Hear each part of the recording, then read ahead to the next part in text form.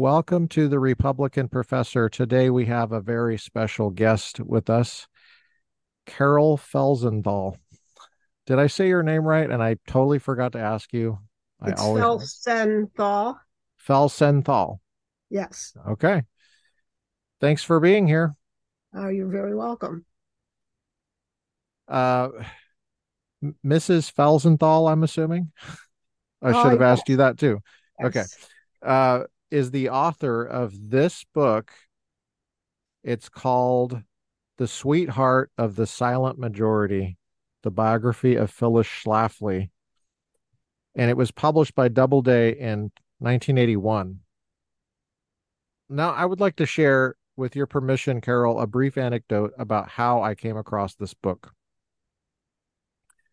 I was in Scottsdale recently, and I was in a used bookstore, and it was apparent that there had been a recent purchase of some Phyllis Schlafly materials, probably from an estate or something, someone that had recently died and the kids didn't know what to do with it.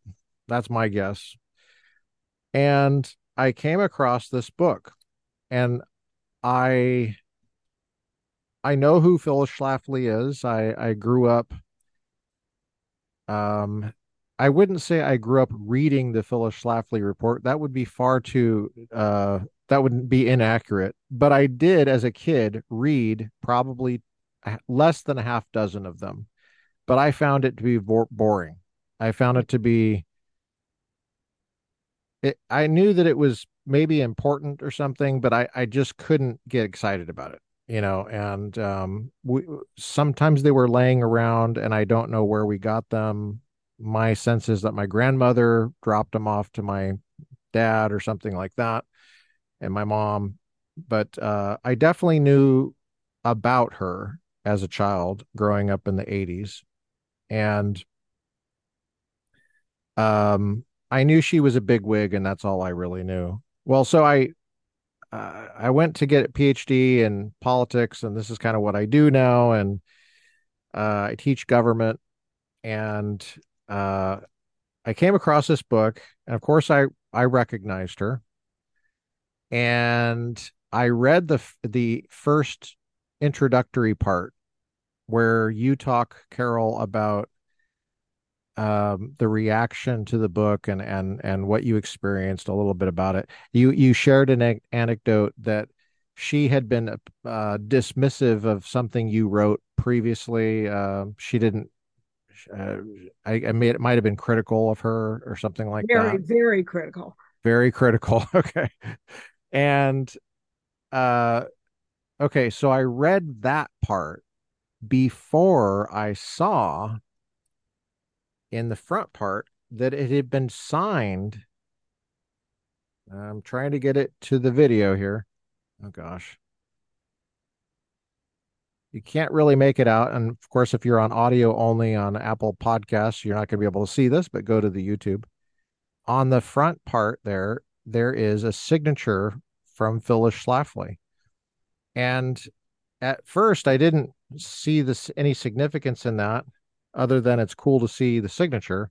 But then I realized, wait, Phyllis Schlafly didn't write this book. Usually, it's the author that signs it.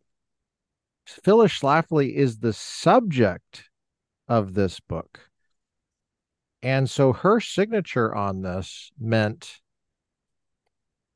in some way, that she endorsed what what it said. And I just read the part where there was this tension in the relationship between the author and the subject, at least initially. So then I thought, okay, so I left.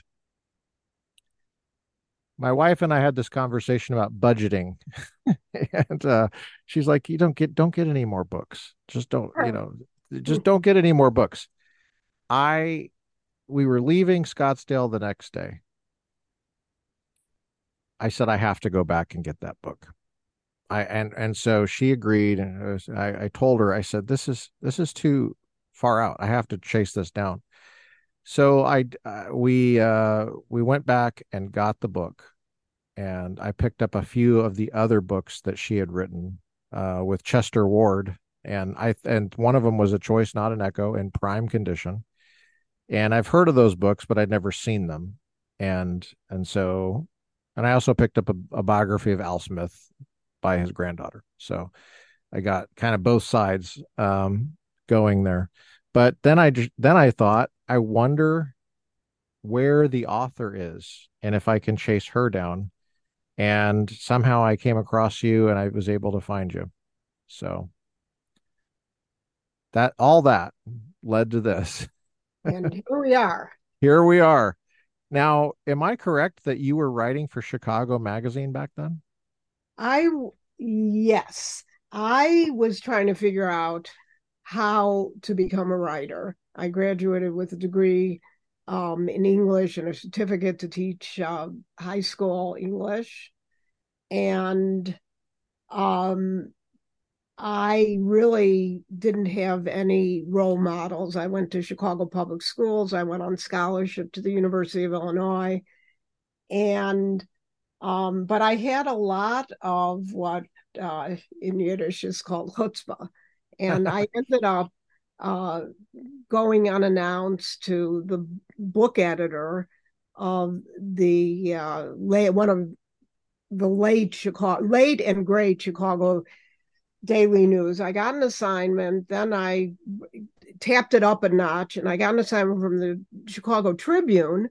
The Daily News died in 1977, so that's out of the picture. The Chicago Tribune is still around in a terribly reduced version of itself. It was bought by a hedge fund, which has really pretty much ruined it. But anyway, Hmm. I got an assignment to review a Schlafly book called The Power of the Positive Woman. Mm-hmm. And I thought that book was just hilarious. I thought it was so terrible. And I thought her views on women were terrible, and her views on what was then called the women's liberation movement were awful. So I wrote this review for the Tribune. And if subsequent to that, I reviewed many books. I spent a good part of my career doing that as kind of an extra thing. And one thing that I learned is the easiest review to write is a review of a nonfiction book that you hate. And if you want to take cheap shots, that review is full of them. So the Okay. review is published. I'm really pleased with myself. All my friends think I'm a great woman for writing this thing and taking her apart. Mm-hmm. And it wasn't hard to do that. So then I started getting mail. Um, that these were the days in the late 70s, before email, and everything was snail mail. And in my mailbox were these letters with stickers, US out of the UN. And that was a big issue back there. And, back then, and in a way, I guess you could say a lighter version of it exists today. But there were also some anti-Semitic like scrawls on it, like Really? Wow. "dirty Jew!" exclamation point. Because my name Felsenthal, my maiden name, I guess that's not a correct way to put it anymore, was Greenberg. But I took my husband's name when we married in 1970, and I tried to take back my name and hyphenate, but it was too complicated. But anyway, obviously Felsenthal sounds very Jewish. So I was getting all these crazy messages, and then I'm searching my memory because I admit that I didn't go back and look at the book. In fact, I'm looking for it on my shelf here and I don't see it. So somebody must have gone away with it. Oh But no. anyway, um, I decided that I wanted to write a profile of Phyllis Schlafly. She had announced that she was going to run in the Republican primary for the U.S. Senate against a politician named Chuck Percy, Charles Percy. Charles Percy was what today would be called a rhino or a Rockefeller Republican. Mm-hmm. Um, and so I managed to get an assignment from Chicago Magazine. It was my first piece for them. Wow. And then, out of just some really good luck, the cover story was critical of a Chicago Magazine advertising. So they cut the cover story, and I guess they were desperate. So they put my profile on the cover. But in the meantime, Phyllis was here campaigning, and I spent time with her. I got to know her a little bit. And I've written several biographies, and I have to say that among the subjects I've covered, she was far and away the most gracious. And she Wow. also, so I came, like, I couldn't admit it to anybody. But I grew kind of to be, she was very funny with me, and she had all kinds of advice for me. And she was asking me, like, you're married. Uh-huh. When are you and your husband going to have a baby? Uh, she um, she took a kind of a personal interest in me, and I wrote a biography of Catherine Graham, who was a real jerk. And Wow. despite her celebration in the mainstream press, she was not a woman of good character. Hmm. And she was really nasty to me and unfair to me.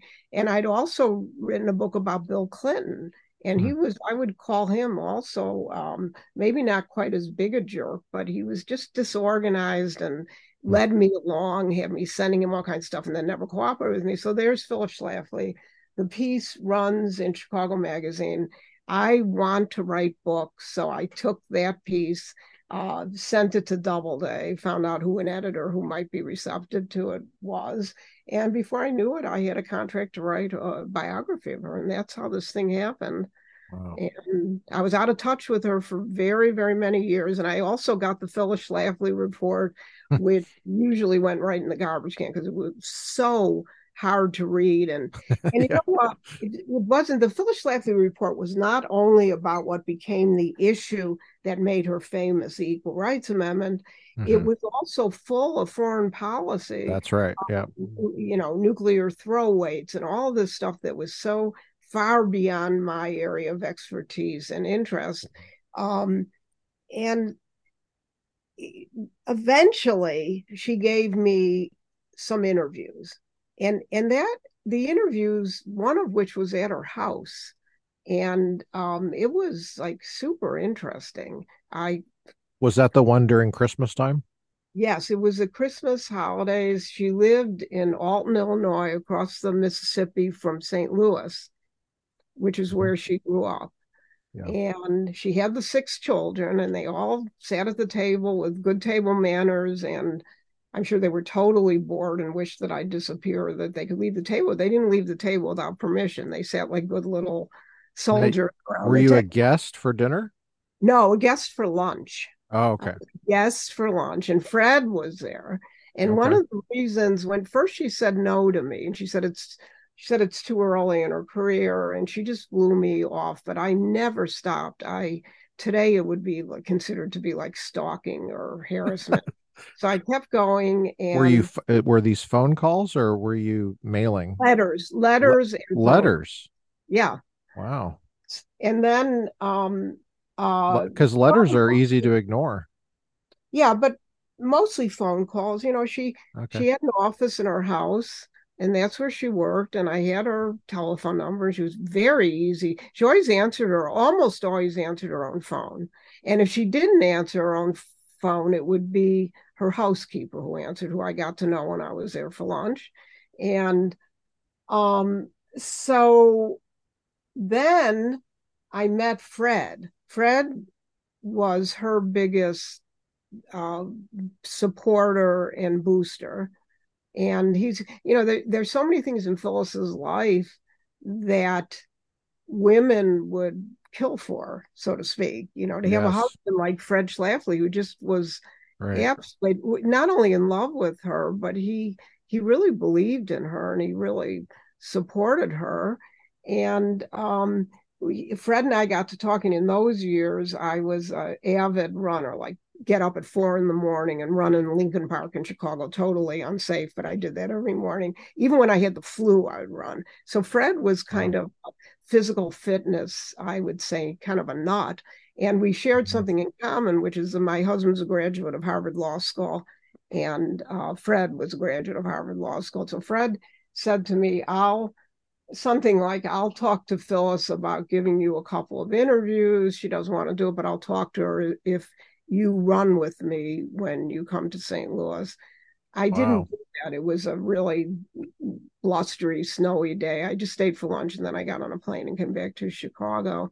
Um, but I got to know him a little bit as well. And eventually I kind of like I was able to weave my way in. And the only I was only at her house a second time when she put out a bunch of scrapbooks that she kept when she was a girl, and they went up until her wedding day.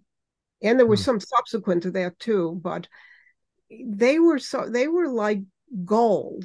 Hmm. And I never Yeah. at Biographer, it was like, you know, winning the $1 billion lottery. It was amazing. And I sat Yeah. there for days. Just she and Fred would write poetry to each other. She loved Broadway musicals, and she's a very musical person. She played the piano, she sang. So I found her. She was in many ways a great subject, but she was my first book. And midstream, like, I grew up my parents didn't go to college. My grandparents are immigrants.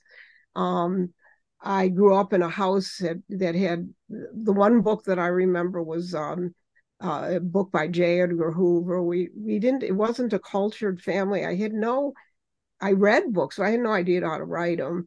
So I was about to call my editor and tell her I can't do this. And I was on a subway platform with my husband in New York, and he persuaded me. He said, "You can do this and you have to do this. And if you drop it, you'll never write another book." So I stuck with it, delivered the manuscript, and it was published. How long would you say it took to write the whole thing, including the research and all that? Well, it took a long time. It was published in 1981. Books, I don't know whether that's so much true today, but they used to take 9 months to Mm-hmm. Yeah. from delivery of the manuscript. And everything was done with red pencils and so on. And um, so it, and in the midstream, I was pregnant with my first of my three children, and my husband and I, during this pregnancy, my daughter was born just before the book came out, and we had a two-bedroom apartment, and I had everything on index cards. It was like a nightmare term paper. If you Wow. are an academic, if Oh I don't yeah. know how old you are, but I'm 74, so I had index cards, and I would just write. I would, like, if I did an interview and I recorded it, I would transcribe it and put every nugget on an index card with a key to where it came from. And then I threw them in grocery paper shopping bags. So this room in our house had like 15 or 16. And then I had to go through all those index cards and sort them. And I couldn't get anybody to help me because I had the stuff all in my head. Yeah. And it was a nightmare to write. When I wrote my first three books that way, but ever since I've, much easier to write on a computer with cut and paste. So I'd say it took me about 3 years, I'd say. And I had my husband used to call it the pellet. I'm not sure why, but it was like a portable thin mattress. And I would work until 4 o'clock in the morning and then go to sleep for a few hours on that mattress. And I did it for month after month until I finally got this thing put together. So it was kind Wow. of a mess. And Wow. And this is on a typewriter. yes, I gotta get this in there for the kids because they don't even remember typewriters. I had an IBM Selectric, Yeah. and So I, it was you making the know, noise. It made the typewriter noise. yeah, but it was an electric typer. Okay. I can't say like some writers claim that they write everything on a manual typewriter. Uh-huh. Sure. This was an electric typewriter, and you have one of those tapes. I And remember those. Yeah. when I submitted the manuscript, Doubleday required that every page be perfect. So if I had a typo, I'd have to retype the page. Uh, So it defined misery, but yes, eventually that's there it right. was. And it didn't, it was all pretty smooth after that. And then I went on and wrote. The next book I wrote was about Alice Roosevelt Longworth, who was Teddy Roosevelt's first daughter. And there were some connections, but it was a very different kind of book and a lot more fun to write. And Alice Longworth was dead, so it was much easier to write. It's Yeah. hard to write about living people. Mm. Kay Graham is an example because W- she wanted my biography of her pulled from the shelf and shredded. That's how great she was on the First Amendment. Gotcha. That makes sense. So, with a living subject, the benefit is you can ask them questions, but there's downsides there because then you have the influence and they don't necessarily want you to tell the whole story or a fuller story because Well, it maybe what Phyllis wanted me to tell, and I did spend time on it, but what made her a celebrity and the most hated woman in the country who had, she had a scratched cornea at one point when some idiot came up and didn't just throw a pie at her, but smashed it in her, yeah, and yeah, she wore contact lenses, so but uh-huh, she was yeah, quite nearsighted. And I remember when that happened feeling, oh my lord, that is mean and that's yeah, terrible. yeah. It really kind of freaked me out. But um uh So you saw that up close and personal, this reaction. well, I wasn't there for the pie toss, but Hmm. there was I think it was in 1979. ERA got an extension to 1982, but in Hmm. 1979 Yep. threw a big party in DC at one of those big hotels like the Shoreham or one of those. Uh-huh. Yep. And so I went to cover Was it in the summer? it. It was on like March Okay. 25th. I know because my brother got married the next day and I had to take the train to New York. It was like March 22nd to 24th, 1979, something like that.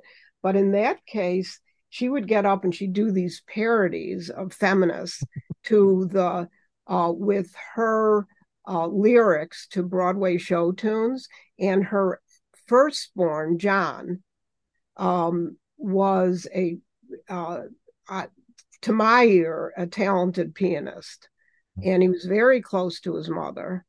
And he was playing the piano. She introduced him. He was shy, like he didn't like the limelight. Phyllis loved the limelight, more or less. But anyway, but right in the middle of one of probably her speech, there was an announcement that the ballroom was being uh, cleared because there had been a bomb threat. So, this wasn't, Yes. Yeah. it, it, it wasn't, it was very serious stuff. And, and it was, these events were things that I really hid. I stayed in the ballroom because I figured it was a hoax. And I was young and I didn't have children yet. So I didn't have the same kind of Yeah. concerns. Today I'd be out of there quickly. But so I ended up John, her son, was there and he didn't leave. And I ended up having a really interesting conversation with him that I wouldn't have had otherwise because the children really didn't want to talk to me much. Although one of her daughters, she had two daughters, and her firstborn daughter was named Phyllis. So, and that was new to me because Jews don't name children after living relatives. But so she was named Phyllis after her mother. And then she went to She's the Princeton. one that when changed her name at Princeton, though. Yeah, she changed her name to Liza. Yeah, And then because she later got so on, much flack. well, you didn't want to be Phyllis Schlafly's daughter. Yeah, I don't think the sons were sensitive to it, but they weren't as much a target yeah. as the daughters would have been. So she changed that name, and then she came to Northwestern Hmm. Law School. Hmm. And my husband and I, if my memory is correct, we took her out for dinner, and she was a nice person, but the children, they wanted their own lives. The only one who really became part of her work was John, the firstborn child. I'd like to give you a compliment here, and I hope I don't make you feel uncomfortable, but or anything. But I'm gonna just say, as I'm reading the book, I spent some time in this book, quite a bit of time, and over and over again, I noticed it just seemed like you have great instincts for how to write a biography like this. Because I mean, there's no guidebook, right? Beginner's luck, Tony. Well, I mean, you have details in here that there's been dozens of times I mark in the book the details that it's amazing. I was like, she thought to put that detail in. Like, for example, you put in one battle, I forget which one, just what it is now, but there was I think it was the battle for her election in 1967 for the Republican women's Oh yeah, position. right. And she, the tactics that were used, like for example, you mentioned that the hallway was not air conditioned and it was in the summertime. Yeah. And they had them waiting out there for like 12 hours or something like that. You put these details in there, like in the ERA battle when they show up with freshly baked bread and the smell of the bread and the smell of the apple pies and the lyrics. You put the lyrics in there of what they're chanting, and it's rich with these details, uh, and it's very organized too. Like I noticed you have an entire chapter on the children. You have an entire chapter on the husband. You have great material on her background growing up and her time in school as a kid, what the Catholic training did for her. Also, you have details of exactly when she was in public school versus private school, what years those were. And I think that that's great instinct because this kind of background is rich material for how to understand someone like Phyllis Schlafly. And I have to say it's hard for me to understand her because it's almost like, is she really real? Because because like you're saying, for example, earlier in this interview, you said that she answers her own phone. Well, if you read this, that detail alone should knock you on your feet because she's got six. I mean, she's writing these books that sell millions of copies in months. She's 6 months pregnant, trying to get Goldwater, in. She's she later goes to law school somehow with six kids. I mean, that alone, most people couldn't do that. Um, Well, the her the the she was. deep. I'm sorry, you Oh, I was finished. just going to add one more thing. Is I could add many things, but like the details you give of how she got her undergraduate degree during World War II, the detail of her working at night, which that alone would be very difficult, working all night and then going to class in the morning. But she's over there, she's shooting machine guns. Yeah. And you give the round count. You're like, yeah, she shot like 8,000 rounds or something. And I mean, I was in the military and I know that it's it might be fun to do that, but it actually is not fun. It's work and it would jar your hand. I mean, I just and this the gunpowder and just all that. I can't imagine someone like prim and proper. You give the details of how she sits in her chair. She doesn't touch the back of the chair. She sits straight up. She she's very polite. She has all these manners. How in the world does she have all this energy? Well, she once told me that her secret was cat naps, and then she mentioned that she shared. So she'd sleep for just a few hours every night, which is kind of how I am as well. But Wow. she would sit at her desk and fall asleep, and she'd sleep for 10 minutes. And then this is vintage Phyllis Schlafly. She said, and I shared that habit with Albert Einstein. Hmm. She also told me that I don't remember what it was, but she was in Chicago and she's a St. Louis person, and I'm a Chicagoan born and bred. And we were going somewhere. I have no sense of direction. I mean, none. And I've always worried about it. I thought that it's something, that my brain synapses are damaged in some way. So she told me I shouldn't worry about it because Albert Einstein had no sense of direction. So we're back to him again. And then I found out that that was true because my children went to school in Chicago, and they had a historical blackboard of the famous people who had done what they called morning X's. They were assemblies. And back in the day, Albert Einstein had done one, and he got lost in the school, which was a small building. So it's made me feel better about myself ever since. But the other Yeah. aspect of, well, there are a couple of things. Her family was the kind of family, they didn't have money because her father was an engineer who lost his job, and he was never able to reestablish himself. The mother worked two jobs. They were college graduates. The father loved Shakespeare. He would talk about Shakespeare plays at dinner.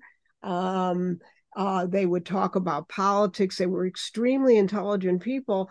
And one of the things that impressed me about her father, um, who invented a rotary engine, but never got and never was able to get credit or payment for it. And it Yeah. was later taken by one of the automobile companies, but without anything going to him.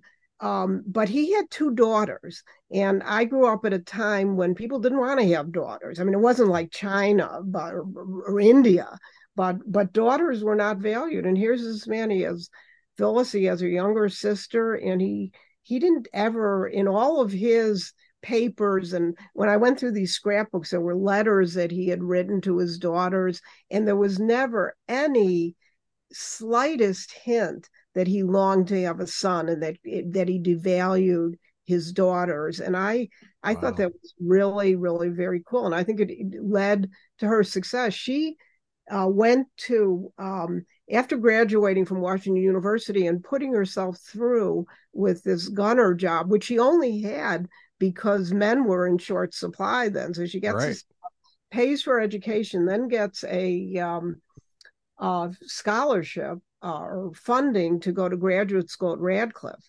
So she moves to Cambridge, Massachusetts, which is a pretty interesting note.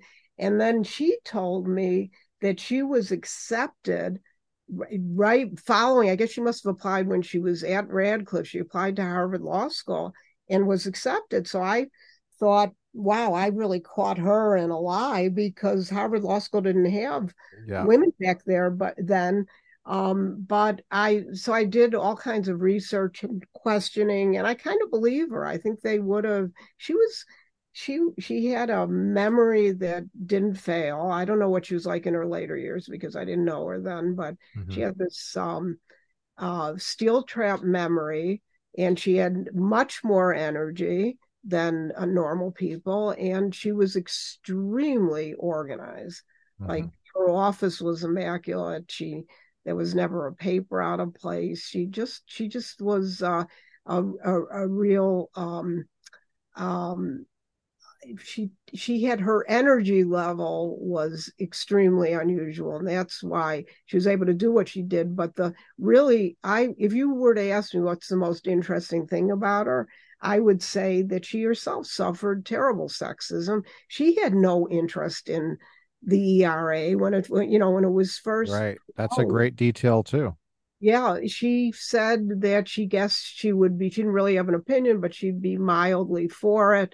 And then, but her real interest was she wanted to be in the State Department or in the Defense Department. Uh-huh.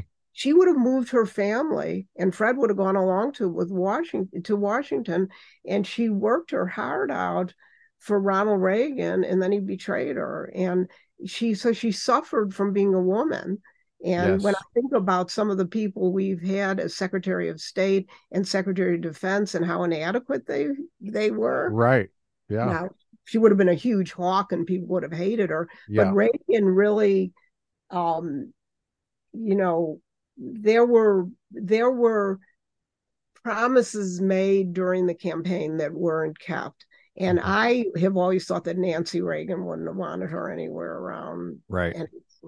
And she she Yeah. was certainly a big power in the administration, but her interest was in nuclear weapons, Yeah. and her interest was in the threat that China posed to the United States. Now, how much more contemporary can you get than No that? kidding. She was Wow. talking about that back in the 50s Yeah. and in the subsequent decades. Yeah. And if you look at her books, I have never, the only book that I read was The Goldwater of Choice, Not an Echo, Hmm. because it was about politics. But the other books are technical books about defense. Right. And I can't, it's weird that a biographer wouldn't have read everything she wrote, but I admit that I did not. Well, that does it makes sense in a way. It's during the bulk of her activity in the book is during Vietnam, um, and the Cold War is still going on, which is situated in the Cold War, and all of those were live issues throughout the Reagan presidency. You know, the there's so many contemporary issues here because there I mean I time and time again I'm reading this and I'm like, wow, that's relevant, that's relevant, that's relevant, that's relevant. The I mean, putting aside the Equal Rights Amendment for just a moment, because that's relevant too with the gender stuff and the marriage definition and all that stuff that came up later. She was predicting all of that. um but just in terms of, like, for example, she was against getting involved in Vietnam, um, unless we were going to have how it was historically, where Congress declares war and you fight to win. You don't just dilly dally in there and waste money and time. And since Korea, it seems like there's been, I don't think Korea is the best. I don't know if that's the best example, but it just seems like there has been endless wars. Like that's how people talk now is, oh, endless wars. And now there's concern about Ukraine maybe being the And it's next and it's being Afghanistan. called it's being the war between Russia and Ukraine is being called our new Cold War Mm, that will continue 2 years from now. I hope it's not true, and yeah. I feel terrible for the people of Ukraine and what they've endured and their strength in wanting to continue something that is not going to end well, probably. And that's she would have been she would have been commenting all over. And also there you say that there are relevant things in the book. I one of her biggest complaints about the ERA from the beginning was that it would that if there is another draft, if we have to abandon our volunteer army and recruiting levels are down, right? So who knows? So there could be a draft, and is if there's a draft, do women have to register? And that was one of her. And if they register, do they go into combat in the same numbers and methods that would be used to put men into combat?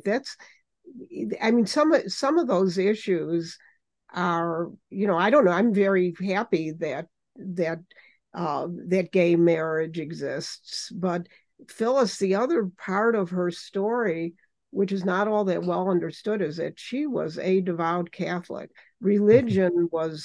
was paramount in her life Yeah. in a way that and in her husband's life. There is no way that either Phyllis or Fred would have married somebody of another faith. So that's another That part. comes across very well, I think, in the book. You and in fact, I think you even say that religion was kind of like involved in every political issue, and she didn't shy away from it. But there's another aspect of that which is interesting, was that she was able to cobble together, you mentioned, a diverse coalition. I think it was against the ERA, right? Wasn't it? Yeah, Bipartisan. but hmm, I'm not sure that I would call. I mean, her when she would, they had what they called telephone trees in the absence of other ways that we communicate now. So one woman would call another, would call another, would call another. I They see. all they were.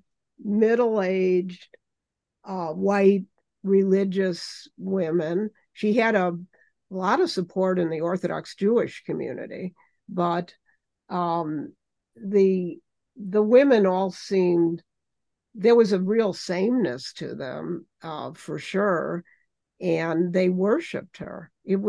Yeah, It was a they that was an interesting detail when you mentioned how she was able to.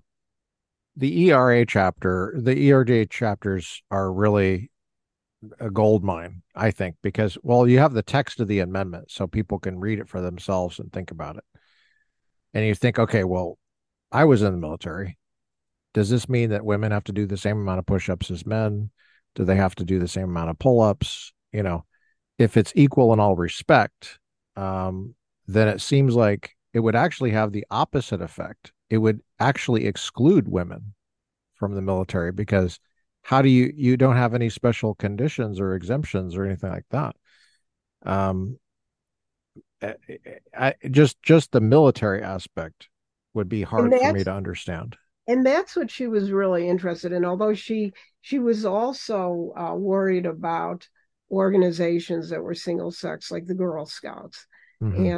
and single sex high schools, many of which are Catholic or parochial schools, and single sex colleges, and that was a big concern for her. Right, right.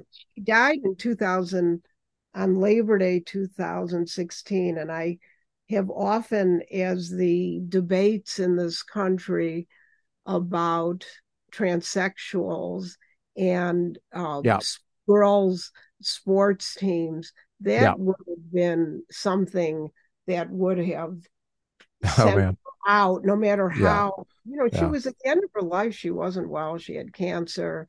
She wasn't, she didn't lead that much of a public life. But one of the really amazing things to me when she died, um, I was sitting in a restaurant having dinner with my husband. I think it was a Monday, well, Labor Day. It must have been a Monday night. We were on our way home from a weekend in Michigan, and I knew immediately that I was going to be asked to write about her. And I started thinking about all these things, and I haven't stopped thinking about it because the issues that are so contentious today and are so much up for debate would Mm. have been enormously interesting to her. But right at the time so September 2016, she endorses over Ted Cruz, Donald Trump.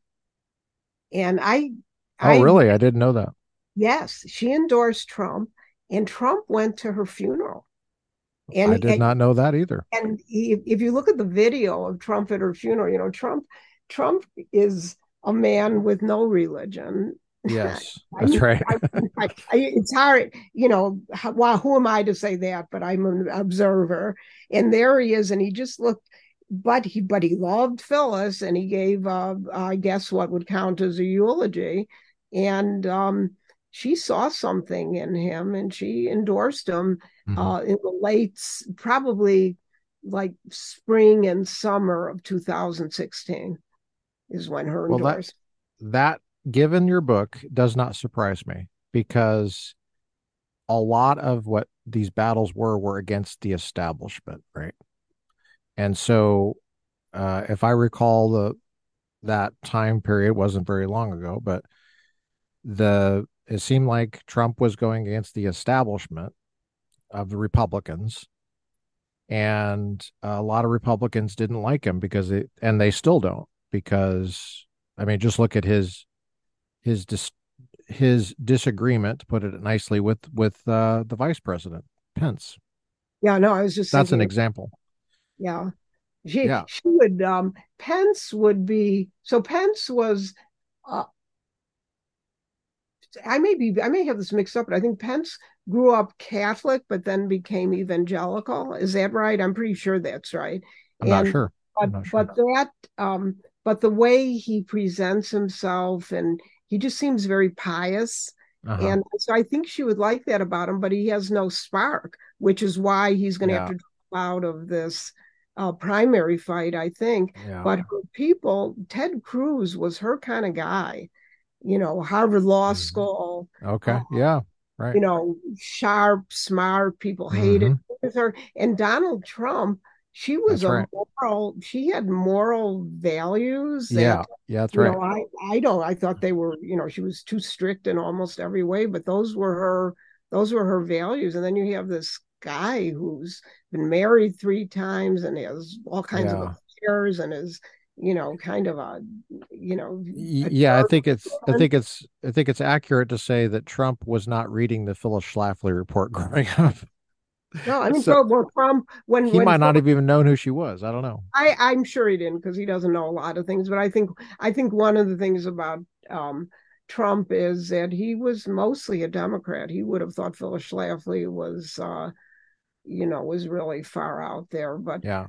for, the What did Republic, she see in him? Do you, I mean, it's speculation, but I'm just curious what she you think. thought she thought that the country was in a state of disrepair, and somebody, a disruptor, I don't know that she used that word and it's become Hmm. kind of cliche, but a disruptor had to come in and throw things around and turn things around and turn things upside down and change things. Uh-huh. And otherwise, this country was going to what Joe Biden is always talking about, the soul of the country. Well, I think she really thought the country lost its soul. And it's not that she thought that Trump was a moral man, but she could see that Trump wasn't going to put up with anything or that he was gonna he would I think she saw him as somebody who was gonna get stuff done, and the stuff that he promised to get done was stuff that she wanted. How she would feel about him now, I'm not sure, because I don't think she'd like him very much in these years, Yeah. but she really felt abandoned and messed with by the establishment Republican Party, and she had a lot of resentments from the the women's Republican group to her disappointment when Reagan didn't keep his promise and give her an administrative job. He might not have made her Secretary of State or Secretary, but she could have become an assistant Secretary of Defense. She wanted to use her expertise, and that's what her interest was, and it was her interest from the 50s on. I have a story. I'm not sure if it's in the book, but when my daughter was born in December 1980, and the book comes out in maybe January 81, and there's a WGN radio in Chicago, which was a great station. It's not anymore, but it was. And there was a guy named Milt Rosenberg who taught at the University of Chicago, and he's quite conservative and controversial. And he invited Schlafly and me on, and the subject was not the ERA, which I could talk about in my sleep. The subject was nuclear throw weights. So why I only said yes because my book was just out and I wanted the publicity, but Yeah. I'd also like given birth 4 weeks before, and I'm in the studio, and my husband came with us, and he's holding our daughter. I could hear her crying through the door because she was hungry, and I had nothing to add to this conversation. They were just talking right past me. They both knew tons about the subject, and then I went into the cafeteria and I had to nurse this baby. And Phyllis, you know, she had a couple of things that she said. She has these 6 children. She kept them at home until second grade, all 6 of them.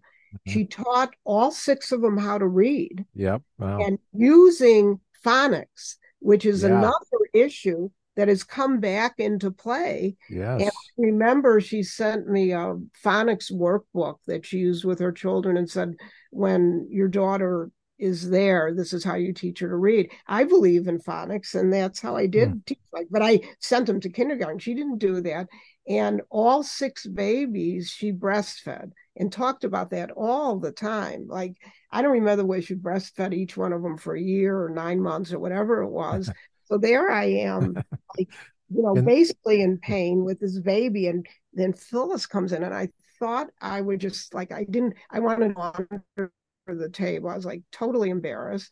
So she sat down with us And then she opens up, she always carried a big bag with all her stuff in it.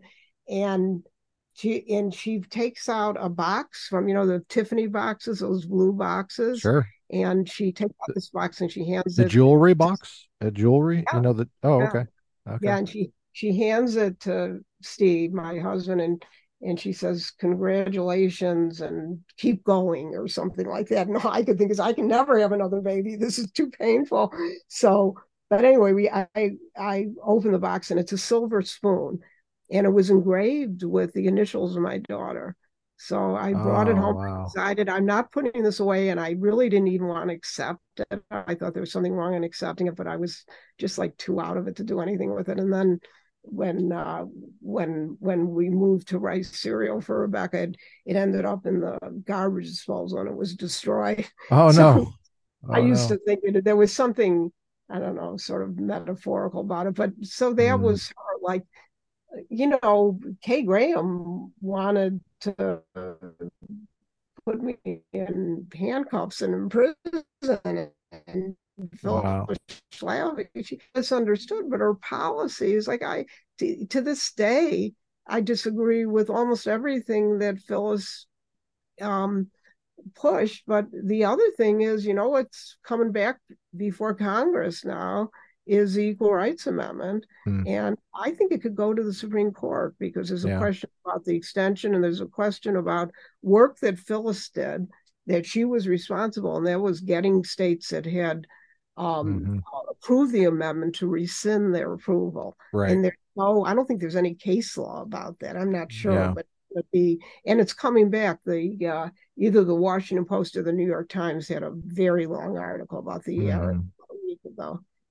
Oh, that's great material for government classes, for example, in American politics and constitutional law too. Because and by the way, the way you set it up in the book is really great because you have detail about, for example, just sparks thought if about whether it's fair. For example, I could see students talking about this where if it's fair that you need the state to approve it, but then you ignore the state if they say no, we don't want the approval anymore. I mean, what seems like it could go both ways, or it should go both ways.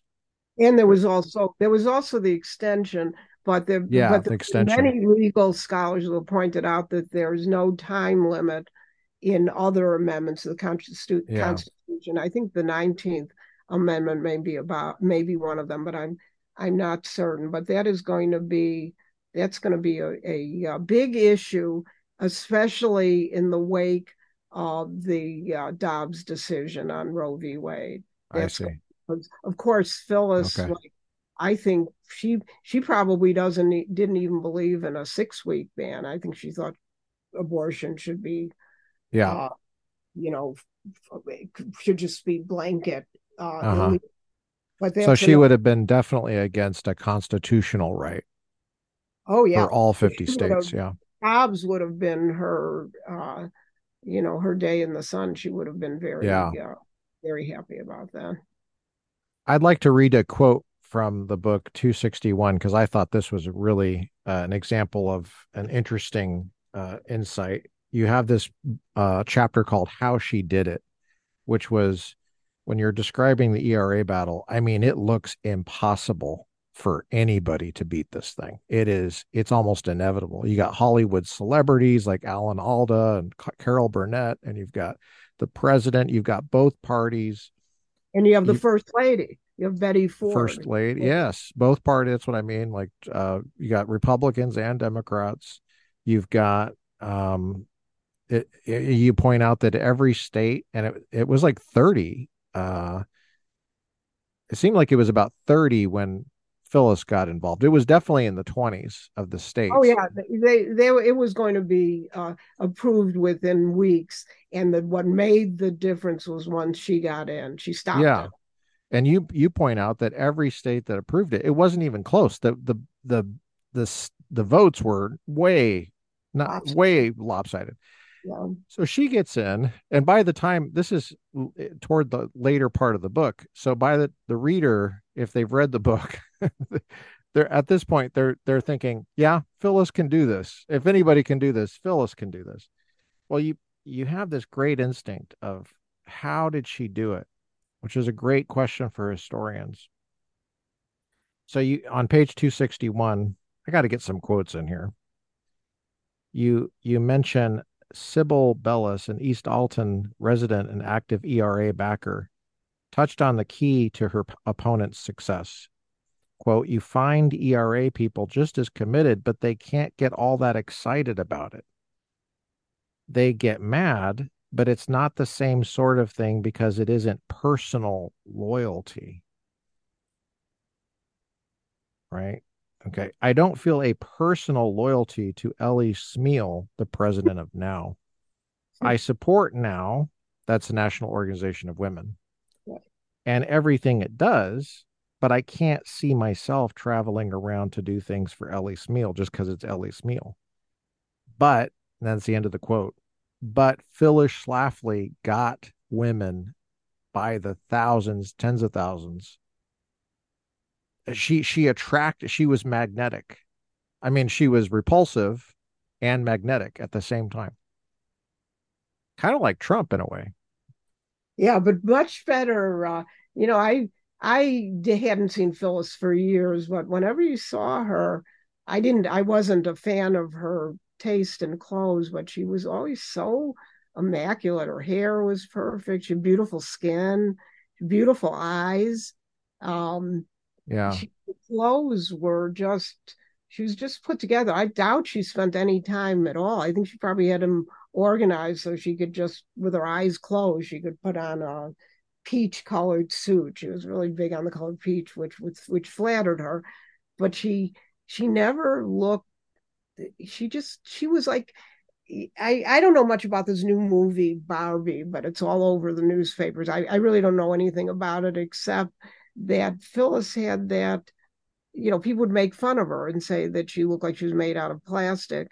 Well, what that meant is that most people, sometimes they don't look so great, especially if they've been up Right. all night. They've been on That's a right. bad air flight. And Phyllis was like always, she just had organizational skills that um, were so unusual and that helped her in this fight. But I think there was also something that was unfinished about her life because domestic issues were not what you were, they were her from the time she was a schoolgirl. She was interested in international affairs, and she was certainly interested in fighting um, any kind of concession that the United States might make to China. Mm-hmm. And I was just watching CNN before I came on here and watching John Kerry over there. And I was really interested when Janet Yellen went a couple of weeks ago and she did those ridiculous, like fast paced bows, not to the president, but to her counterpart in Right. the economic sphere. And it's just like history repeating itself. I'm not sure it's, but it stays the same. And Yeah. somebody she was a totally public person, Yeah. but she also had she did have relationships with her children. She wasn't a fake good mom. She was a good mom. She was very strict. That's a key. And Yeah, that you are so careful to present that, and that clearly is a concern of yours. I wondered if we could go back to that Christmas when you first went there. You had lunch. What's your takeaway from that? I mean, well, there were a couple of things that were really was there uh, anything that you changed your mind about at that point, about her personally, or her positions, or how she's perceived? I I think they asked me to leave my stuff, my bags and notepads and batteries and so on in her office. And I remember that she always made the claim that her children, she would work and her children would sit at little desks and they would read or they would study or whatever it was that they were doing. And there was a little desk, and the youngest child, Anne, was really young. So I imagined her sitting at that desk. That wasn't BS, that was real. Then her obsession about organic food was really struck me as like crank. Those were the days when you drank Coca-Cola and ate hot dogs and French fries. But she never. Wow. She was in very good physical shape, but she was a crank about organic food before I'd even really knew that that was an issue. She gave me this long recitation about getting up at some ungodly hour and going to a farm and getting unpasteurized milk and fresh eggs. And then she did this It's whole like, thing. how does she have the time for that? Well, she did have a housekeeper. Oh, okay.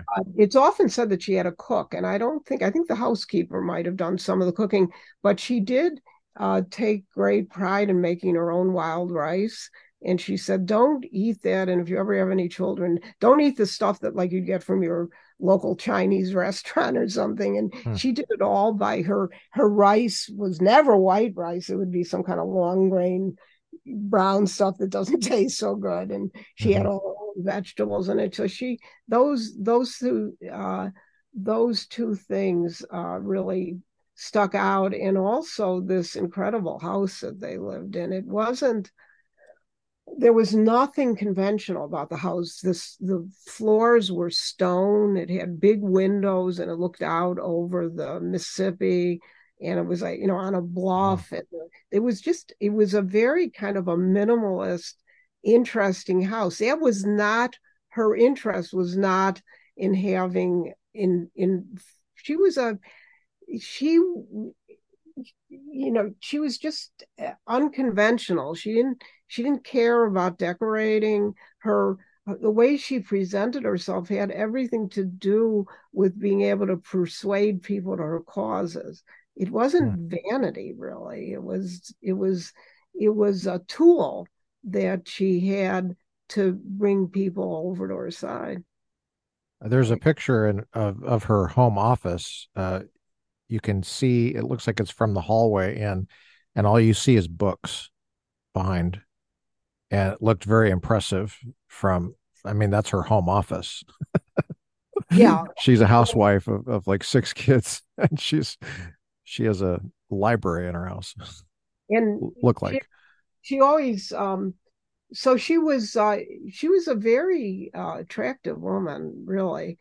Where And did her obsession with organics and that stuff come from? oh I mean, because oh there was where no did whole there's no Whole Foods back then. So I mean, how did she get on oh that bandwagon? well, no, her thing was going to farmers and getting it directly from the source.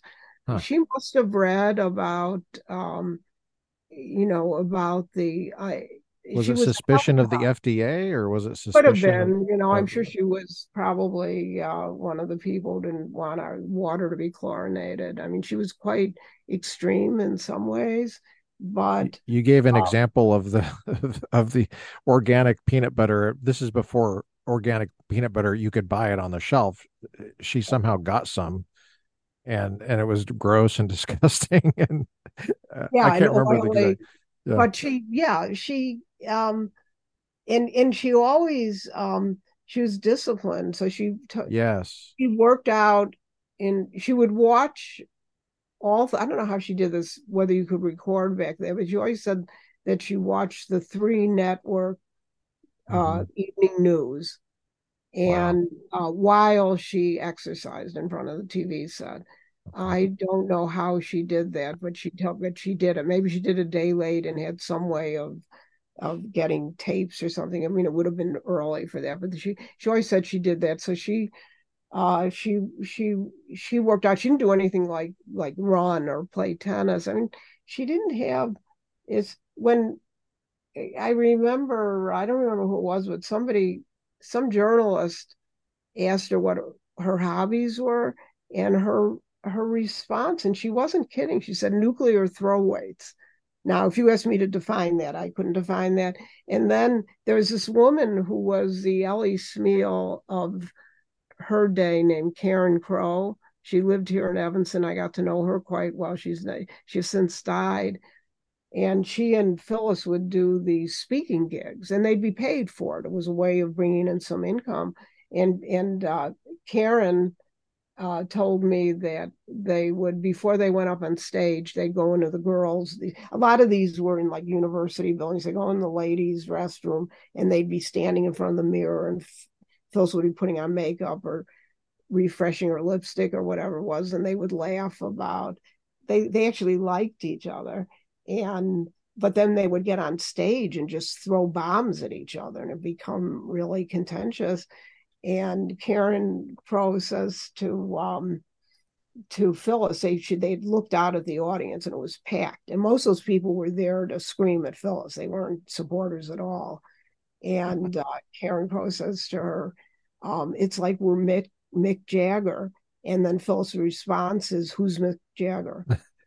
And And that's a real that's a anecdote. real response. Like it's a real response, and it wasn't for effect. She didn't know who Mick Jagger was because she liked classical music, she liked opera, and she loved Broadway show tunes. That was her thing, and that's it. That makes me So feel a little bit better because there's something had to give on this. Like she couldn't keep up with everything. She couldn't go to law school and have 6 kids and do all this crazy stuff and also listen to the Rolling Stones at the same time. well, she That's went to Washington University Law School, which is quite a good law school, but mm, she didn't try to go reapply to Harvard. And I bet she wouldn't right. have gotten in because she would have been a persona non grata at Yeah. Harvard. Yeah. But she went to WashU, and um, her classmates would call me because they wanted me to write about what a phony she was. She was never, they said she was never in class, but no, she probably wasn't in class. She probably looked at somebody's notes or something, or, Hmm. this was later in her life when she went to law school. She graduated. I'm not sure if she was top of her class. I don't remember that. She might have been. And later on, I think maybe 2000 something, WashU gave her an honorary degree, and Hmm. the faculty and the students turned their back on her. You know how they do that when Yeah. during She was and canceled. Yeah. was canceled. And Yeah. my guess is she didn't care, but she was her fellow law students hated the fact that she was admitted and that she went through in the normal time and got her degree, and Yeah. just she wanted that law degree, not to practice law, but she thought it would make her Right. better More in debate. credible. Yeah, Yeah. because people kept throwing that in her face that she couldn't talk about the Constitution without, which I think is ridiculous. I think anybody can read the Constitution and have their own thoughts about it. But that's, uh, I wondered, well, I'll just say this about the book. I'll say that when you read the book, um, it's such a fair portrayal of her. And it would be such a delicate thing with such a fiery subject. And it was clear your professionalism is high, high, high. You're writing a book for the ages here. This is not a hit job. You are, and it comes across that you respect her, but it's not always clear you agree with her. But Right. you are, it's almost like that's not important. You want to set the record straight about what you've observed and what you've encountered here and let people decide for themselves about her legacy and what she stood for. But you don't want to be unfair to her. And you point out time and time again the sexism against her, which is so ironic. Yes, it is. There's so many ironic parts of this story, and that's what stands out as being so true. It's like, yeah, that sounds like it. That's exactly the way it would have happened. Was there any part of this story and this encounter with this subject that changed your mind about anything or caused you to rethink anything? Well, not on the issues. I mean, I'd be a backer of the ERA as it goes through the next time. I certainly, am a pro-choice person. I believe in gay marriage. I believe in rights for transsexuals. So I don't know that. No, not really. But the I at, in addition to writing a number of biographies, I always really struggle. Like Catherine Graham hated my book, but she should not have, because it's a very fair, humanizing look at a woman who's more a legend than she is an actual person. Bill Clinton hated my book. I've written many, many long form magazine profiles, some of them written with as many as 80 or more interviews. I'm very heavy on interviews and very much against cut and pasting from other people's work. And I always what I struggled with in those is to be fair to my subject. And what I found after for example, early in my career, right around the time the Schlafly book came out, I wrote a profile of the then president of the University of Chicago, a woman named Hannah Gray. She was the first woman president of a major university, and she should have been president of Yale because she was chancellor, but they weren't at the point yet when they could name a woman. And I struggled with that, and I tried to be fair, fair, fair. Well, she's another person who doesn't talk to me. I live here in Chicago, and I have a lot of people who don't talk to me. One of the Daly brothers, he was transportation secretary in the Bill Daley, I forget, and he was chief of staff. He was Obama's chief of staff for a short time, and You're talking about Rahm Emanuel? I, No, no, I sorry. no, well, Bill Daley Oh, was sorry. I got he you. was he was Obama's chief of staff, and he's a controversial figure here. But I wrote about him. I tried so hard, and then I find out, all these people just like hate me. I can. There are so many people who don't talk to me because of my books, and not people want puff pieces, and that's not what Yes. people want me to. Rahm Emanuel is another one. I was the chief political writer, blogger actually for Chicago Magazine. I wrote a lot of pieces on Rahm Emanuel, and he was another one who I think is not speaking to me. But maybe eventually, things happen. He's now having a great. He's actually a very popular ambassador to Japan, which is really interesting because diplomat he's not. Mm. I never heard I'm thinking of Rahm Emanuel, who was extremely profane. That was his characteristic. I never heard Phyllis Schlafly swear ever. I would have been shocked if she had ever said, used any profanity. Never, never, never. She was very proper, you Mm. know, really, really interesting woman. I could have, if I hadn't been busy with other stuff, there was a second book that could have been written about her, uh, Yes, absolutely. and not anything that I'm interested in doing now. I kind of had my time with her, and that's it. What you have this career as a biographer, and it's clear to me. I mean, I'm a professor, and I see in you so much integrity uh, that I don't see in my students, and I'm really worried about the future generation, Carol, because uh, you're right that the social media has changed things. The just having a phone Yes, on them, there's reduced attention spans.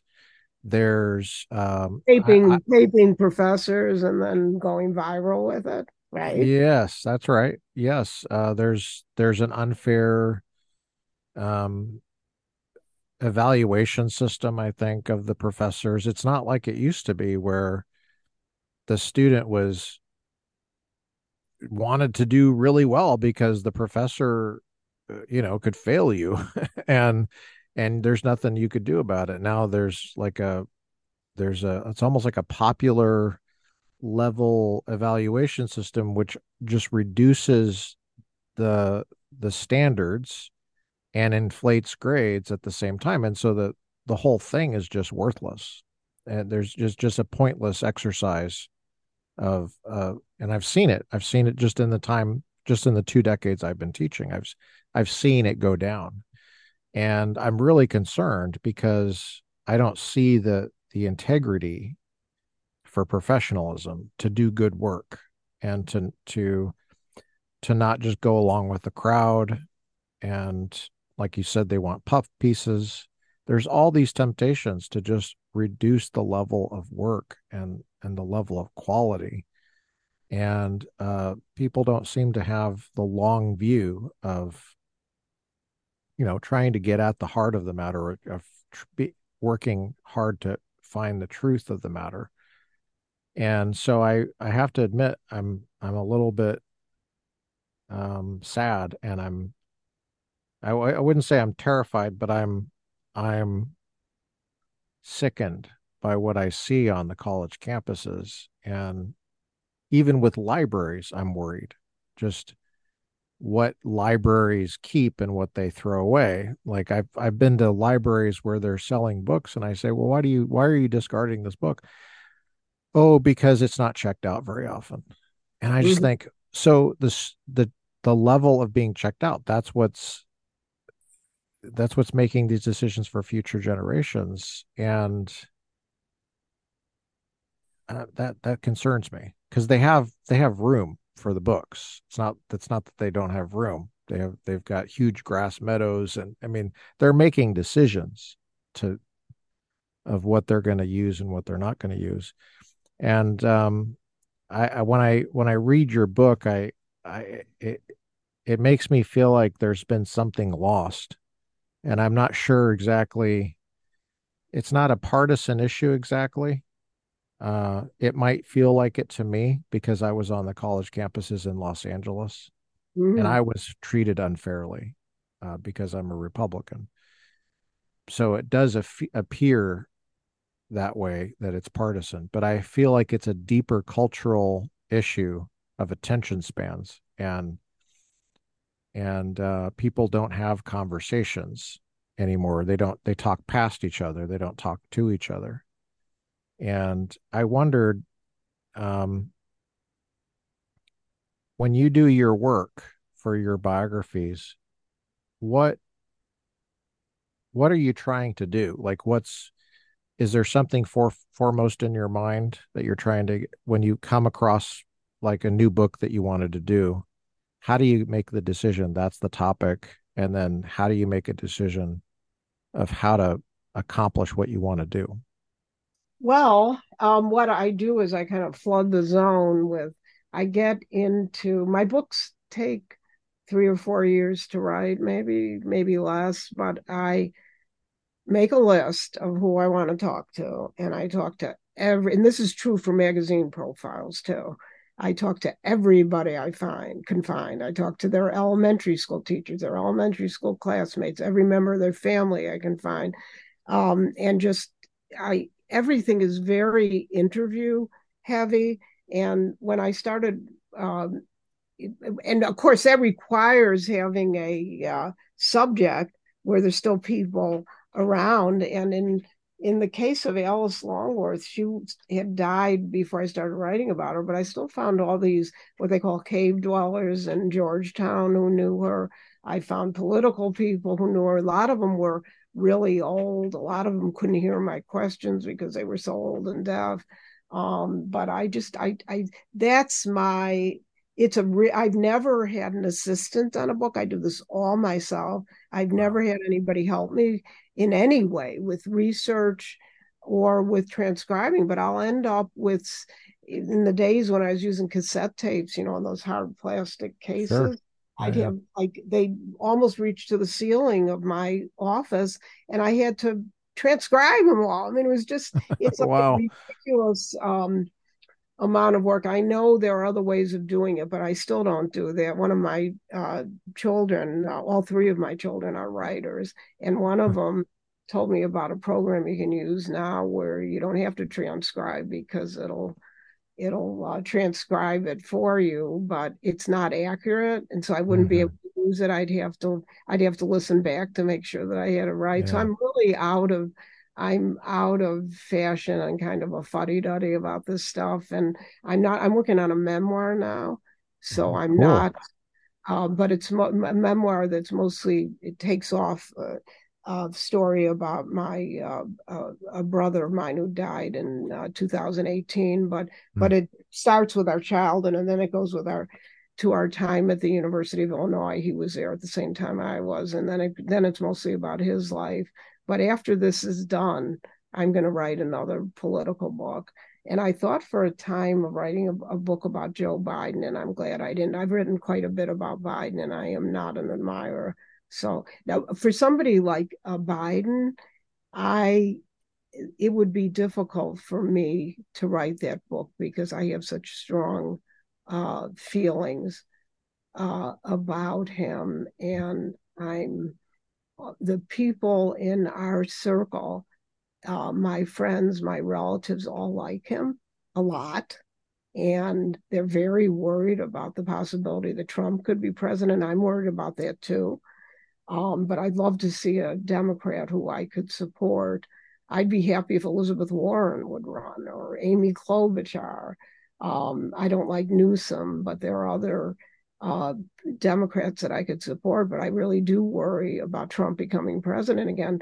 But I also worry about Joe Biden becoming president because he's clearly in cognitive decline. And I don't understand why people don't see that. You watch Right. him. Yeah. The last thing that I watched was him having a conversation in the White House with the president of Israel, Herzog, and he was clearly asleep.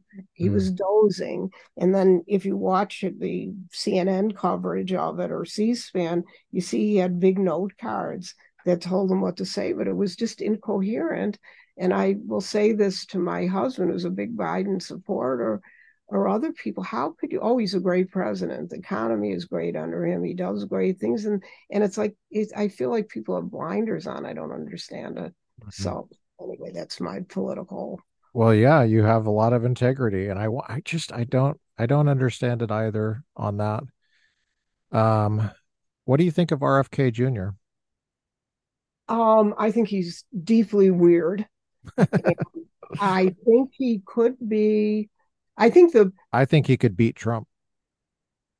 maybe but he's just his views are out of sync with reality, I think. And um, I think, taking your shirt off and doing uh, push ups and maybe Yeah, pull, I'm I not saw that. sure. And then saying on air that he takes a testosterone supplement. I don't know if you saw that. That I doesn't am surprise me. I am a complete political junkie, so I know anecdotes about every single person who's on the political stage and could talk about it for hours. But I, There's no well, way somebody of his age could grow that kind of muscle without testosterone supplements. yeah, but he had a medical reason for doing it. I don't remember what it is, but he is really amazing. He's in his late 60s.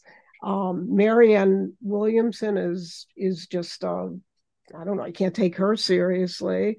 Um, so unless, you know, this is really off subject, unless Biden has four people working for his campaign, which leads me to believe possibly that he's not going to run. I think Jill Biden is really wants him to run.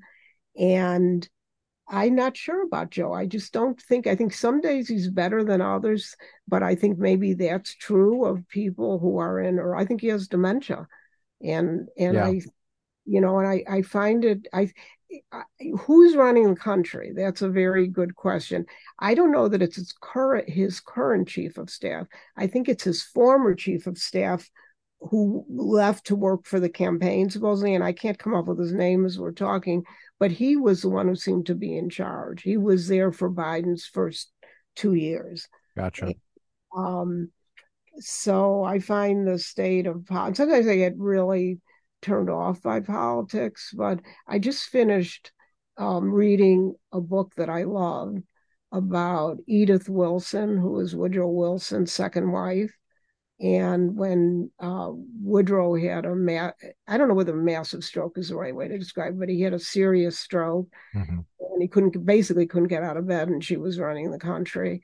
It's a very, yeah, it's written by Cokie Roberts' daughter, and I recommend it. It's a really interesting look at governance because she was his second wife. He was deeply in love with her. Her family ran a jewelry store in D.C. called Galt's. She was Edith Galt, and she was a widow, and the two of them got married, and then he had the stroke, and then she was been basically making the decisions. Wow. And so it I has. know he died um, the shortly after World War One. Mhm. Um, what did die in like 1920 or something like that, I shortly think after. yes, he was. Well, it was sometime after Harding became president, and he lived for a short time, but he was paralyzed on one side. His speech was affected, his memory. He wasn't, I mean, he was coherent. As I was reading it, this is kind of a terrible thing to say, but as I was reading about post-stroke times, I was thinking, boy, sharper than Biden is. Hmm. You never know. Wow. And one of the things that the author uh, analyzed was his Woodrow Wilson's after the stroke, he would go off on tangents and start talking Hmm. about things. And you see that with Joe Biden. Yeah. And then you see him say, Joe Biden, he's always saying, no lie. This isn't hyperbole. Yeah. So I'm kind of surprised that he says the word hyperbole, but it knows what it means. But and then you know that he's going to say something that's not true. Right after he says no lie. This is no lie.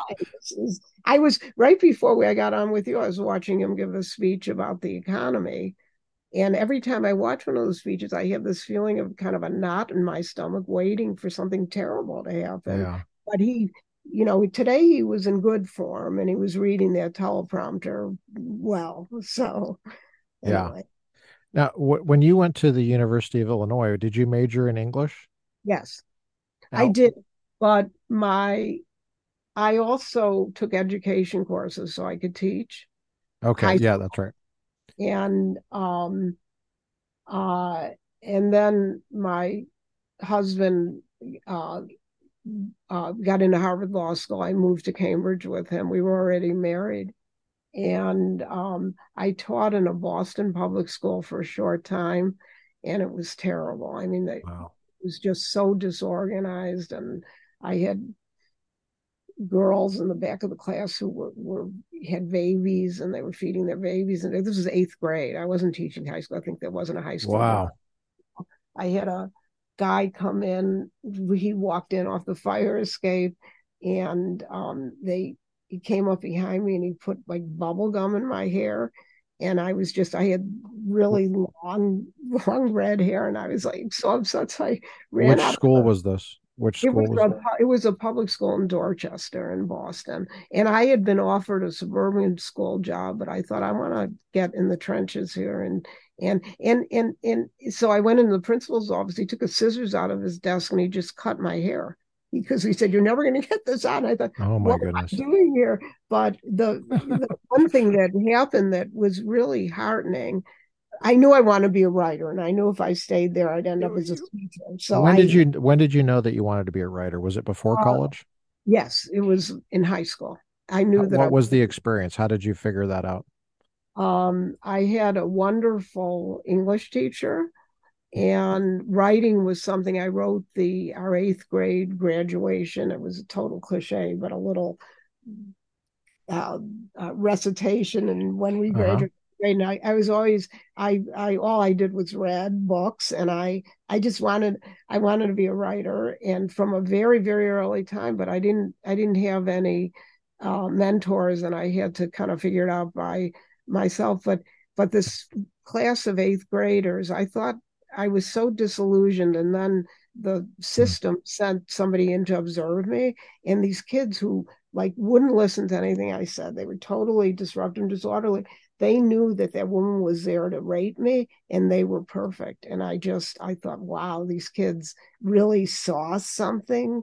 and they just I was so impressed by that. But anyway, then I went to graduate school at Boston College and got a 9-month master's degree, and thought about getting a PhD, but I didn't have money to pay for that. And I grew up in a family. I have two older brothers, and my father didn't. He was a wonderful, lovely man, but he didn't believe in educating women. He didn't Mhm. believe in higher. And you know who else didn't believe in higher education for women? The man who had been president of Princeton University, and that's Woodrow Wilson. That's He right. didn't think that women were. He was also really a racist. He did Yes, he was. and but the his views on women and education, he had Hmm. 3 daughters, and he had 2 really smart wives who he depended on for counsel. And then he had these terrible, my father just thought it was a waste of money because, and eventually he put some forth for me to go to graduate school. But You got an anyway, MA in English literature or writing yeah, or it was wonderful because huh. there weren't a lot of schools that would offer a master's degree. They wanted you to go for a PhD, and I Yeah. couldn't do that. I would have. I mean, I'm Was it bad. an MFA or was it No, a it was an Master of Arts? MA, and it was Okay. an MA, Master of Arts in English, and the my teachers were about half of them were well, most of them were priests. They have Boston College Jesuit Jesuit. school. Yeah.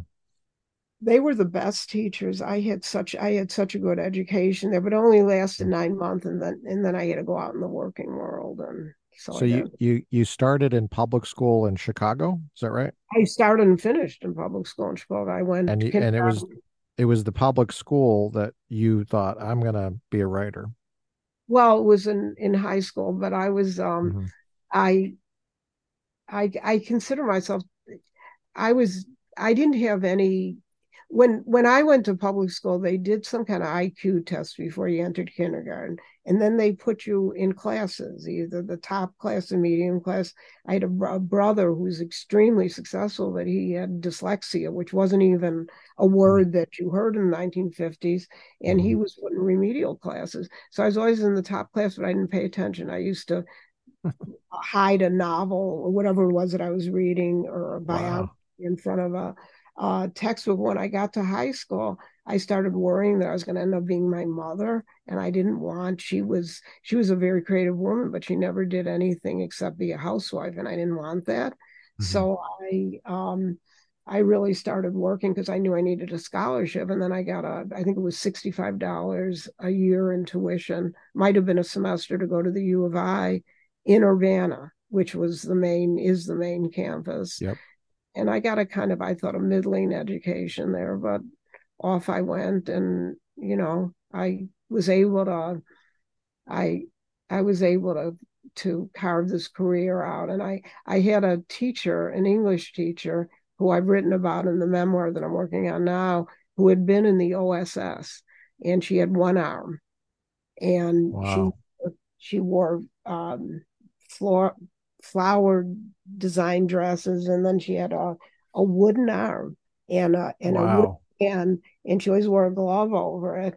So one of my classmates was disruptive, and she said to him, go to the principal's office. I don't want you in the classroom. And he said to her, um, if you keep this up, I'm going to open the window and let a woodpecker in. Oh And my for some gosh. reason, then and he was suspended for a while, but for some reason that teacher, she really made me appreciate what made writing work and what makes literature work. And in those years, the bigger words you could come up with, the more adjectives and adverbs, and you never should say any, you never wanted a really declarative sentence. You never wanted to be straightforward something. It was always all, and then the more you did that, the higher grade you got. If you did it for this teacher, you'd get a failing grade. And so I learned how to write, and yeah, and then I went off, and in August I think I'm going to my 55th high school reunion, and mostly like it's me. I mean, people are just dead or they're infirm. It's very depressing, you as you get as you get into your 70s, it's just Yeah. that's what Well, happens. you are extremely sharp. and I'm looking behind you and I see all these books. And so for those who can't see this because you're on Apple, podcasts or Spotify, and it's audio only, Carol's office behind her, it's floor to ceiling books. You clearly have had a long career. How did you get into writing for a magazine? And how does one go about writing for a magazine? I'm sure it's different now because everything's online and the funding is different. It's all about clicks. And back then it wasn't about clicks. So, And there's not law, except maybe in the New Yorker, but and okay. there's a handful of magazines. A long form journalism is people's attention spans are too short, and but I got to it. I mean, I deliberately did this. I decided that I was going to become a book reviewer. So I got that Schlafly. That Schlafly book is what made my career because I reviewed the book. I got the profile of her in Chicago Magazine on the cover using that magazine, sending it to an editor in New York. I got my first book contract and I just kept going from there. But that's the way I got started. I got started as a book reviewer, and I kind of recommended you can still do that. I got my first assignment from the Chicago Daily News. I think I mentioned that. But then I went to the library to a reference book called Literary Marketplace, LMP. And it has back in those days, I haven't looked at it in years, and I'm sure it's an online thing now, not paper. But I looked at it, had a section on book review sections. Hmm. So and you couldn't, I had to type individual letters, and I probably sent out like 50 letters to every book review editor and then I put in this first daily news review of a terrible novel, but I cut and pasted it and put the Daily News logo at top. I said, this is an example of a recent review without saying the truth was is the only thing I'd ever had published.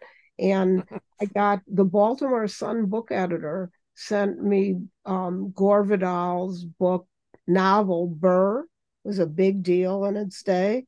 Um, and I reviewed that. He printed it, and that's how I got the assignment from the Tribune. And I was just able to it was like walking upstairs, and then I started writing books, and I wrote books forevermore, and that's been my career. So it's been an interesting career. I'm glad that I did this instead of something else. And Do you have, when you're writing, what's your standard operating procedure? Do you get up and write in the morning with coffee, or do you get up early? Are you a night owl? I'm a night owl, and it's Yeah. really because one of the things that you mentioned, your wife didn't want you to buy another book. So most of the books that I buy now and read, I'm always reading fiction and nonfiction, usually more than one at a time. Mhm. And I put them on my iPad because if we don't Okay. have, this is a big house, and it's not right on the other side of this wall, floor to ceiling books about politics arranged in a way that I can, and some valuable books too, because I've got a lot of collection about Teddy Roosevelt.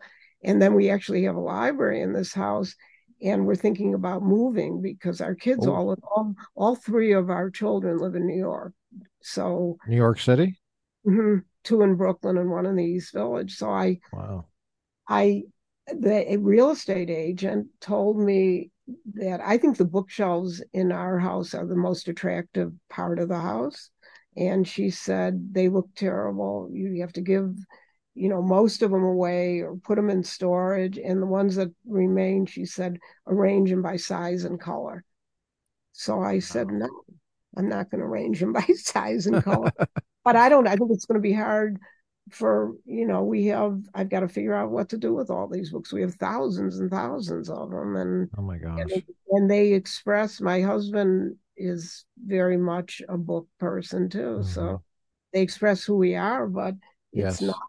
And we've been looking at apartments. We go into these apartments, they're beautiful apartments, but there's no sign of intelligent life. You Yeah. don't see books. You see flat screen TVs all over. Right. Right. I started rating them, where are the bookshelves? Or my husband will send me an online thing, and they have these tours that you take through the apartments, and you can see what the rooms in. And I look at him and say, there are no bookshelves. And then he says, will you stop that, please? You can build bookshelves if you want bookshelves. Just look at the apartment and see if you like the layout. Anyway, we're not going to move right away, but the books are a real impediment. They're Right. they Yeah. become an almost an albatross. You don't know how Gotcha. Yeah. to do. So anyway, That your sounds wife. like a big move, Carol, to move from there to New York City because you're. Oh no, we're not moving to New York City. Oh, okay. I Oh no, gotcha. we're I not. misunderstood. We're staying in Chicago because my husband has a law practice there, and he's kind of kept the whole.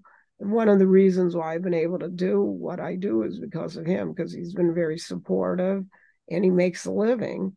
Mhm. And I've done pretty well, and I've had some really good years, and then some years where my expenses are higher than my income.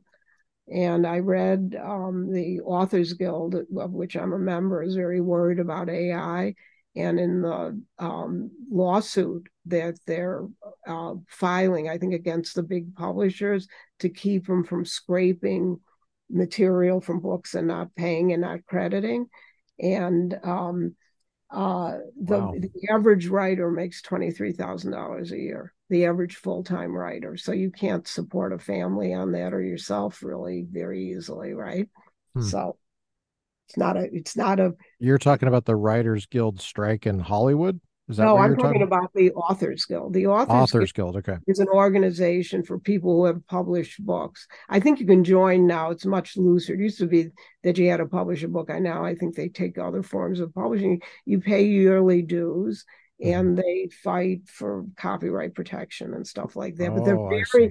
they're very worried about AI. In the course Yes. of talking about that, they said that their survey showed that the average income for full-time writers is $23,000. Writers are not paid well.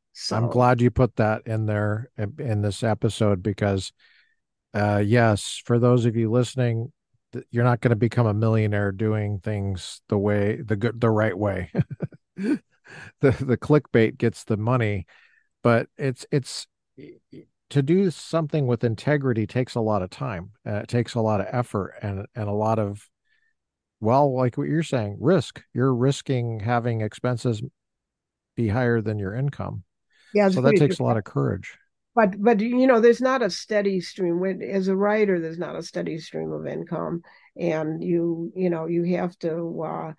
Uh, it helps that my husband has a steady stream of income. I Hmm. can tell you that. But I've had some good years, and I'm not at this time. I'm trying to get my Catherine Graham biography um, made into a limited series, and it's been optioned a couple times. And HBO had it and greenlighted and paid me. Joan Didion, the famous nonfiction writer, wrote a screenplay for it.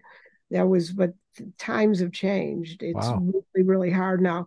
And the producer who I've been working with said it's impossible now as long as the writers are on strike. And there doesn't seem to be the writers and the actors now are on strike, and things Hmm. are dead now. So you have to Yeah. wait until it ends. But when's it going to end? Because Right.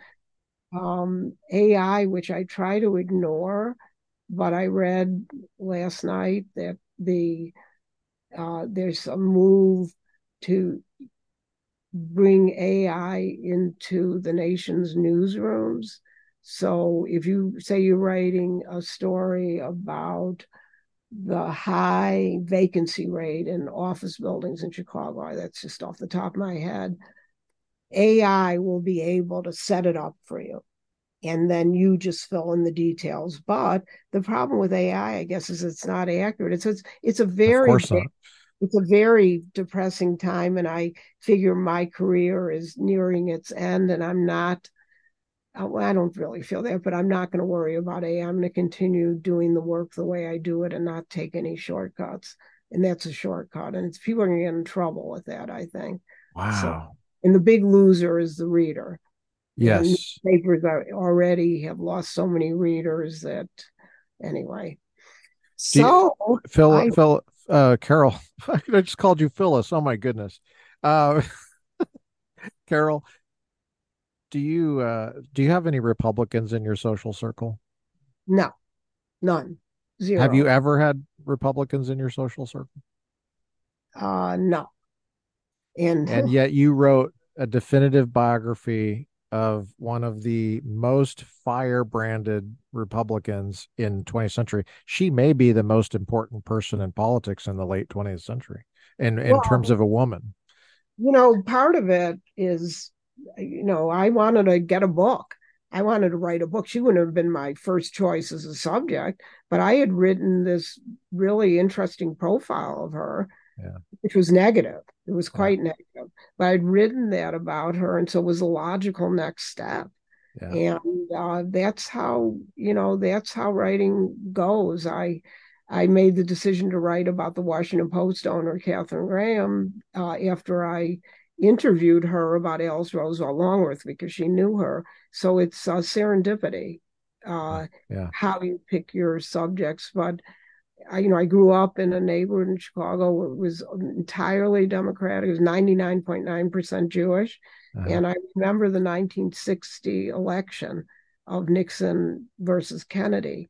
And my parents hated Nixon and loved uh, John Kennedy. And I can remember we had elections in the classroom and nobody wanted Nixon. And yeah, and my professional friends in the writing world in newspapers and magazines, I was not a Republican among them.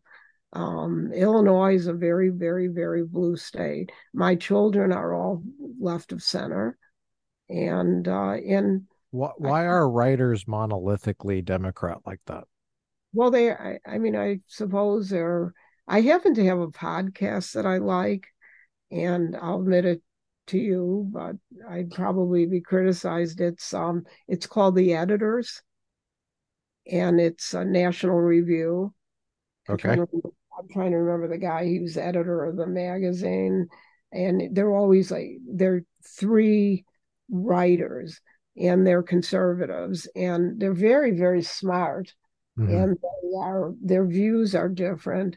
And then they talk about their personal lives in the podcast, what's going on in their home lives or whatever, or their kids' baseball games, and then at the end they recommend a piece, a written piece that they particularly like. Hmm.